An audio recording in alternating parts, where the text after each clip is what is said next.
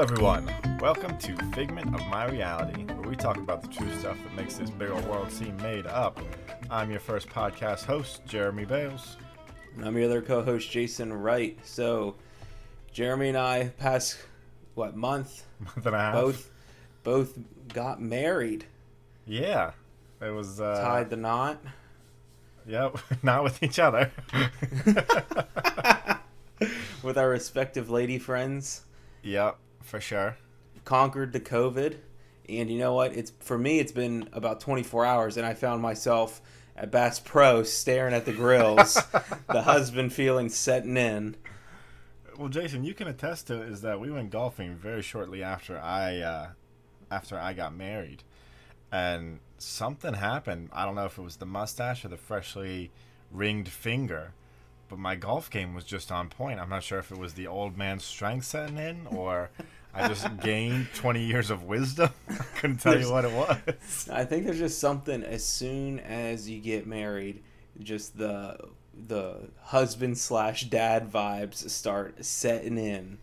And, you know, I'm there at Bass Pro today, and I'm just staring at the grill, and I'm like, oh my God, it comes with a griddle attachment on the top of it. That's rare. That would be so that could be so convenient. Did you find yourself just like fussing about the kids who were too loud or bustling in and out? So the night after we got married, Rachel... That's not for this podcast, Jason. Well, Rachel is in the room, and she is complaining about how loud the kids are being out in the hallway. She's like, hotels are not meant for this. I was like, God, we've aged 20 years in 10 minutes. It's really amazing how that happens.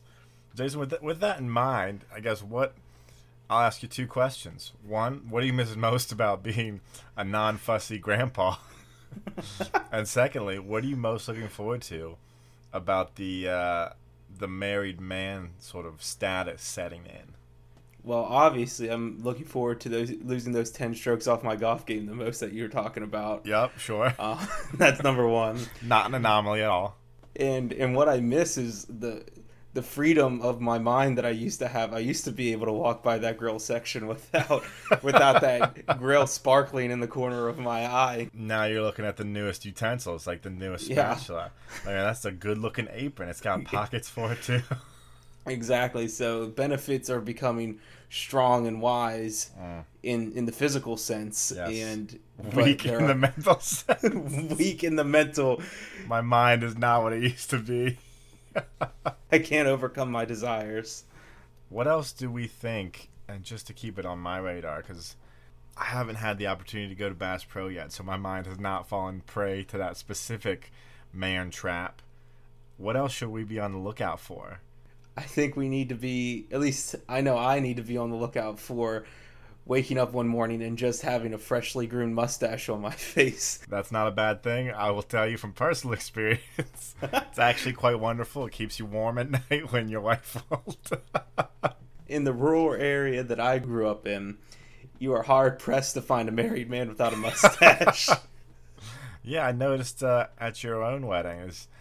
I think it might run in the family, Jason. Is your pops had a strong mustache? I believe it was freshly trimmed that day. I think I'm going to start having nightmares of just waking up in a caterpillar just hanging down over my two lips.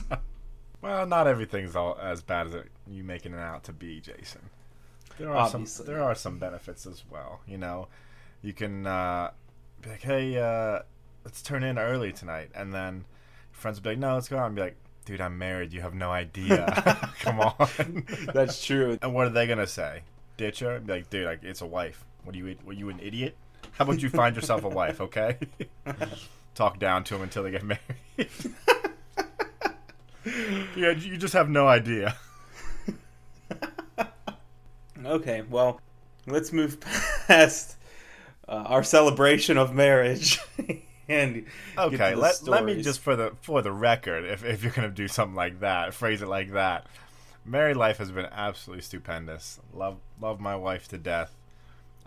Jason, I can assure the listeners that you do the same. It's been a good 24 hours. We have fun on this podcast, okay? Let's get to the stories. Okay. For people that don't know, what the BBC is. The BBC is a news organization or a broadcast organization in Britain. This story is centered around the BBC's actions. Okay. I'm going to start. In 1957, the BBC puts out a 3-minute video broadcasted all across Britain. Hard-hitting segment about spaghetti. Not only spaghetti, but the elusive spaghetti tree. No way. Now, in the 1950s, spaghetti and pasta in general was not a big staple in Britain. So not everybody knew what spaghetti was. Okay. So, or how it was made. So Right. the BBC decided on April 1st that they would put out this 3-minute video about the spaghetti tree. What was their end game? I guess I have two immediate questions. One, when they did this 3-minute news clip, did they themselves not know that spaghetti does not come from trees? And B, if they did know, what was their, like, okay, congratulations, you proved to a population that you have more information than them? I'm not sure what the plan here is. Well, they did know how spaghetti was made. And 2, their end game was to make everybody feel real dumb on April Fool's Day. Bastards. In this 3-minute video, they show a family in southern Switzerland harvesting spaghetti from their spaghetti trees. So, in various images I've seen, they took the time to meticulously string spaghetti up through this tree. How much time in the day does the BBC have? And they take these spaghetti strands down and lay them out to dry. Yeah. And then bundle them up. And throughout this whole video, they have a very well-established broadcaster giving play-by-play of how the spaghetti is being harvested, how the breeding of the different trees and cross-pollinating and things are done to produce the perfect length spaghetti, and how this year's harvest is going to be particularly good because the biggest threat to the spaghetti tree is the spaghetti weevil, which was almost completely eliminated in the past year. That's exciting. Now, what is the prime length of a spaghetti noodle via tree? You know, I don't think anyone knows what the prime length of a spaghetti noodle is. I find myself always cutting them or twirling them and being like, man, I wish I had another inch or 2 here to fill this up. Really? I feel the exact opposite. I feel like whenever I'm doing the twirl method with the fork, it just is a never-ending system, and it just does not stop twirling. That's what I mean. Sometimes you find it's too long, but then sometimes it's too short, and you're just spinning, and nothing. It's not long enough to gather on your fork. I wish the spaghetti tree was real, so scientists could perfect the length of the spaghetti noodle. Yeah, these bum scientists have not actually put in the work, the effort, to give the people what they want, what they deserve, what they need. That's a 6-inch spaghetti. Now, some people might think you can just break your spaghetti, but I challenge you to break all of your spaghetti at exactly 6 inches. It's not possible. I've tried. I, unlike BBC, have put the hours in. You were asking what's the end game here. Well, the end game is after broadcasting this out to approximately 7 million people. Oh my gosh. That have only experienced spaghetti being served from a tinned can of spaghetti and tomato sauce, so they haven't even actually seen dried spaghetti, most of them. Start calling in to BBC. Hundreds of people calling in asking. Say, hey, I just saw spaghetti weevil. We gotta get him. Okay, what would a spaghetti weevil look like? I imagine it has to have a very long nose. That was the first thing I was gonna say. All the spaghetti. I feel like it'd be kind of a mole-ish creature. Yeah, I think he can dig. I also think he has to have like almost a neck that's able to extend up so he can dig under the tree and then reach up with his long nose to suck down the spaghetti from the tree. That's a thought. Do you think they got little wings like flying squirrels do? No, you know what they do is that it's more like a lemur in the sense that they swing from spaghetti to spaghetti. But people are calling in asking about more information. How can they grow these spaghetti trees? How can they get them? What can they do to grow their own spaghetti? Right. And the BBC does not do the right thing and tell them that it's not real. They tell them they need to go find a spaghetti sprig and put it in some tomato sauce and hope for the best. And hope for the best. Exactly. How many people did you say this went out to? Like 7 million? Something like that, yeah. But only several hundred called in. Which, oh, good. Yeah, so they only ruined and wasted the time of several hundred people. But, all in all, pretty good April Fool's joke. Yeah, it's come to the point, and Jason, I know you're not on social media quite as much, but there just is a endless consistency of on April 1st, every person who has any type of following will just post nonsense, and it's to the point where okay, well, I can't really take this anything seriously because it's April 1st, and there are still frequently people Drake's quitting music, or Eminem's not the best rapper ever. I don't know. Just nonsense, Yeah, but think about it. Back in the day, 70 years ago, something like this would almost catch everybody by surprise because there's no good way to fact check it. You don't know what it is. You just know that spaghetti's real. You just found out spaghetti's real. Yeah, I just heard about this great food called nonsense. And if you tell, I just found out about this, and you told me it comes off a tree, who am I to tell you it doesn't? Now, my question to you is, if you were in the position of the person who came up with this gag and were told to come up with a good April Fool's joke, yes, what plant and food would you put together to go on the broadcast? Okay. What I would likely do is a bushel, right? Because nobody can ever really pin down bushels. So I'm trying to think of a good food. I feel like it's actually been done on commercials before, but a bushel of Skittles. That would be good. But it takes a significant amount of crossbreeding to get a one specific bushel color of Skittle, right? So it starts out as a mess. You got tropical Skittles, you got classic Skittles, you even got sour Skittles. And in the beginning, you have to hire people to meticulously go through and pick the different types off. Right. You want to get down to where that bushel is one solid type of Skittle in color, so they can just shake them all off into the bag.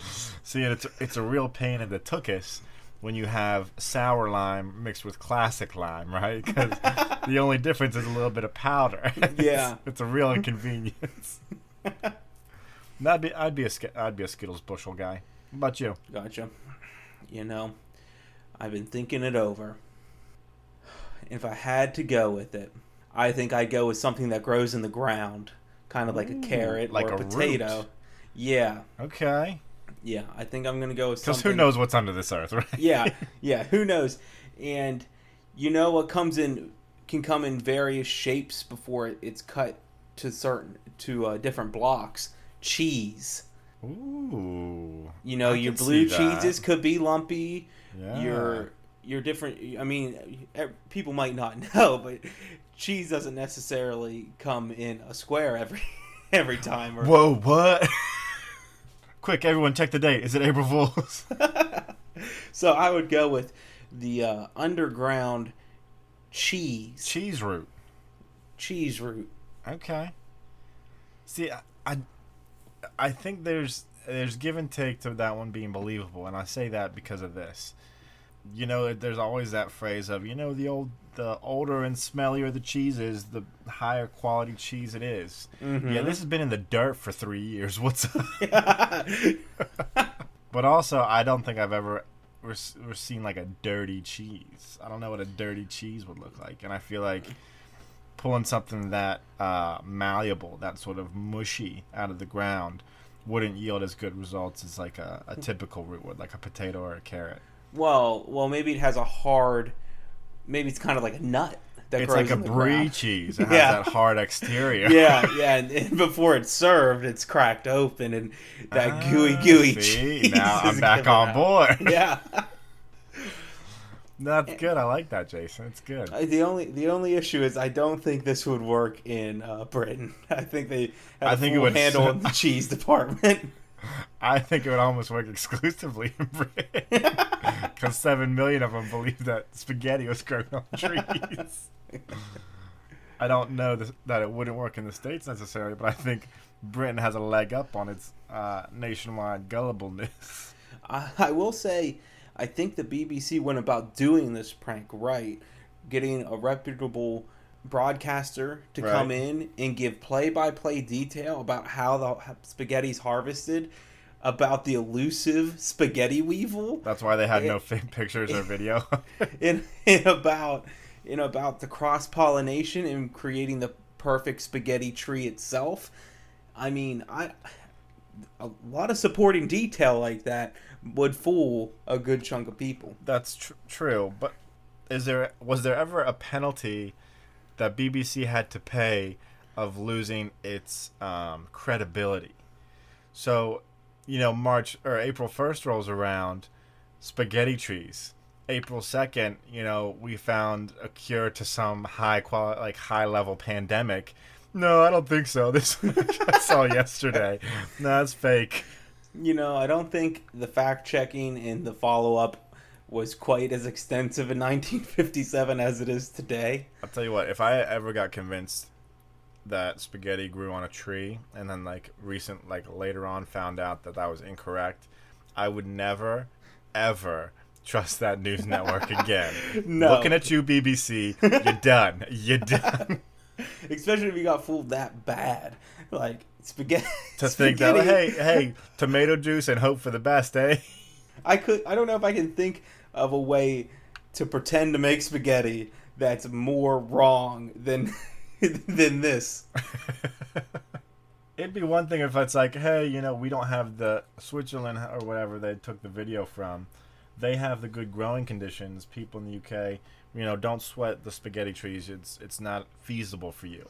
But they say, hey, you have tomato sauce.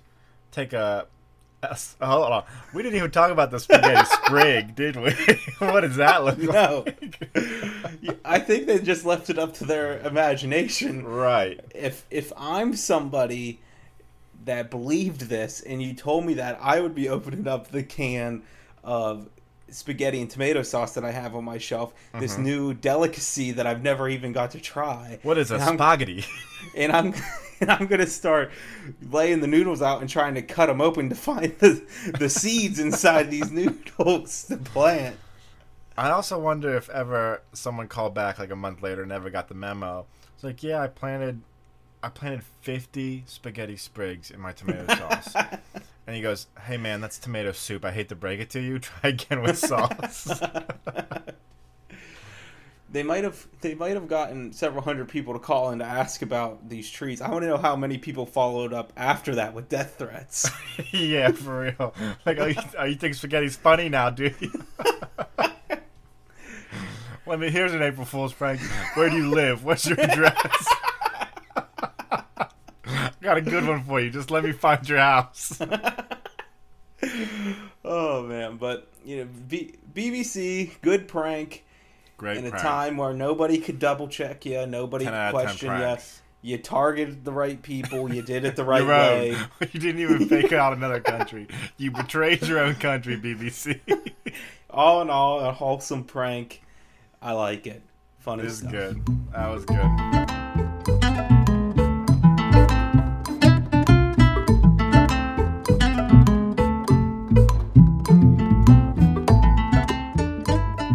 Alrighty, Jason. Mine is a little less news network betrays their own people. More about the life and times of an individual. So I'm going to tell you about Henri de Tonti. He's a Frenchman. You don't say? Could you not tell? Let me try again. Henri de Tonti. Actually, he was born in Italy, though, but to two French parents who after he was born, quickly moved back to Paris because his father was escaping some persecution. Later on, as he sort of got into his young adulthood and started becoming a man, he enlisted in the French army, where he served as a cadet for a couple years pretty successfully. So you said his parents moved back to Paris. Did they leave him in France? Or never mind. Run that one. Hey, say that again. We're cutting that out. Hey, Jason. Cut that out. Where were they before they moved back to France? They were born to Paris. In Italy. They were in Italy. Okay. Gaeta. It's Gaeta, Italy. The second it left my mouth, I went, nope. So the Tonti family moves from Italy to Paris. He was a successful and sort of capable cadet. Really nothing too interesting about that period of his life. But after he got done with the army, I'm not necessarily sure how it worked in 1668 when he enlisted. But he went from the army to the navy. And Jason, I'm going to name a couple characters, and you tell me, if you can think of them, what they have in common. Cyborg. Aquaman. Captain Hook. The last one was a toss-up. Something to do with water. What does Cyborg have to do with water? I don't know. That's the only one I couldn't tie in. Well, the answer to that is that they all had at least one part of them, specifically their hand, which was not organic. They had Aquaman? Hook. Yeah, he had like a kind of a hook thing going on too. I didn't know that. See, that's what I was thinking. I was originally thinking something metal, but I couldn't think of Aquaman. Yeah, I think it's in just certain series of comics where he also has a hook instead of another hand. The more you know. Where's a little rainbow graphic? Henri de Tonti will ultimately join this pantheon of one-handed men. As he was serving in the Navy, he was on a specific mission and lost his hand from a grenade explosion. He wasn't throwing it, was he? That was not disclosed. God, I hope not. Because that takes away a lot of the clout from this guy after what I read. So he was actually taken prisoner for 6 months too, so he was dealing one-handed as a prisoner for quite some time. Later, he got traded in a POW exchange, and he was outfitted with a metal hook. He frequently, for whatever reason, covered it up with a glove. Now, I don't know about how does that work? You tell me how you cover up a hook with a glove. I think your best bet is a mitten if you want to cover it up. But which finger hole do you put the hook through? It gotta be like first and ring finger, right? But yeah, so I don't know about you, Jason, but if I had God forbid, the time ever comes where I don't have my phalanges, my fingers. Just say fingers. I don't think I would ever cover up the hook opportunity. I think I would just have too much fun with it. I'd have to pass it up. Really? I'd put one of those little hands on the end of my nub. Just a tiny hand. Yeah, just a tiny plastic hand. And then people would ask me, what's going on with that? And I'd say, not done growing. or you could just not acknowledge it. Hey, man, what happened to your hand? What are you talking about? All my family's like this. What are you talking about? Family trait. We got tiny hands. Got specifically the left ones. Oh, man. So his buddies in the Army and Navy gave him two nicknames. One, Iron Hand, which is pretty impressive as far as the creativity concerned. And Thunder Arm. That one really isn't explained. It might be because of the explosion that happened. I couldn't really tell you. This is starting to remind me of the assassin from Avatar. Go ahead. Metal hand. All right. Thunder, whatever, explosions. He just needs to paint an eye on his forehead. I don't think it was just a painted eye, was it? I mean, I don't think so. I don't think but I so. don't. But bear with me, Jeremy. I don't think this man's gonna start shooting beams out of his forehead and making Which is explosions. why it was a crazy comparison to make. I mean, compared to the real world. What? Anyway, metal hand with nicknames with explosions is probably as close as you can get to being an Avatar character. Oh, okay, of course. Not like an old man who just drinks tea, or a blind girl who, I don't know, runs away from home. We're getting off topic. Cut it.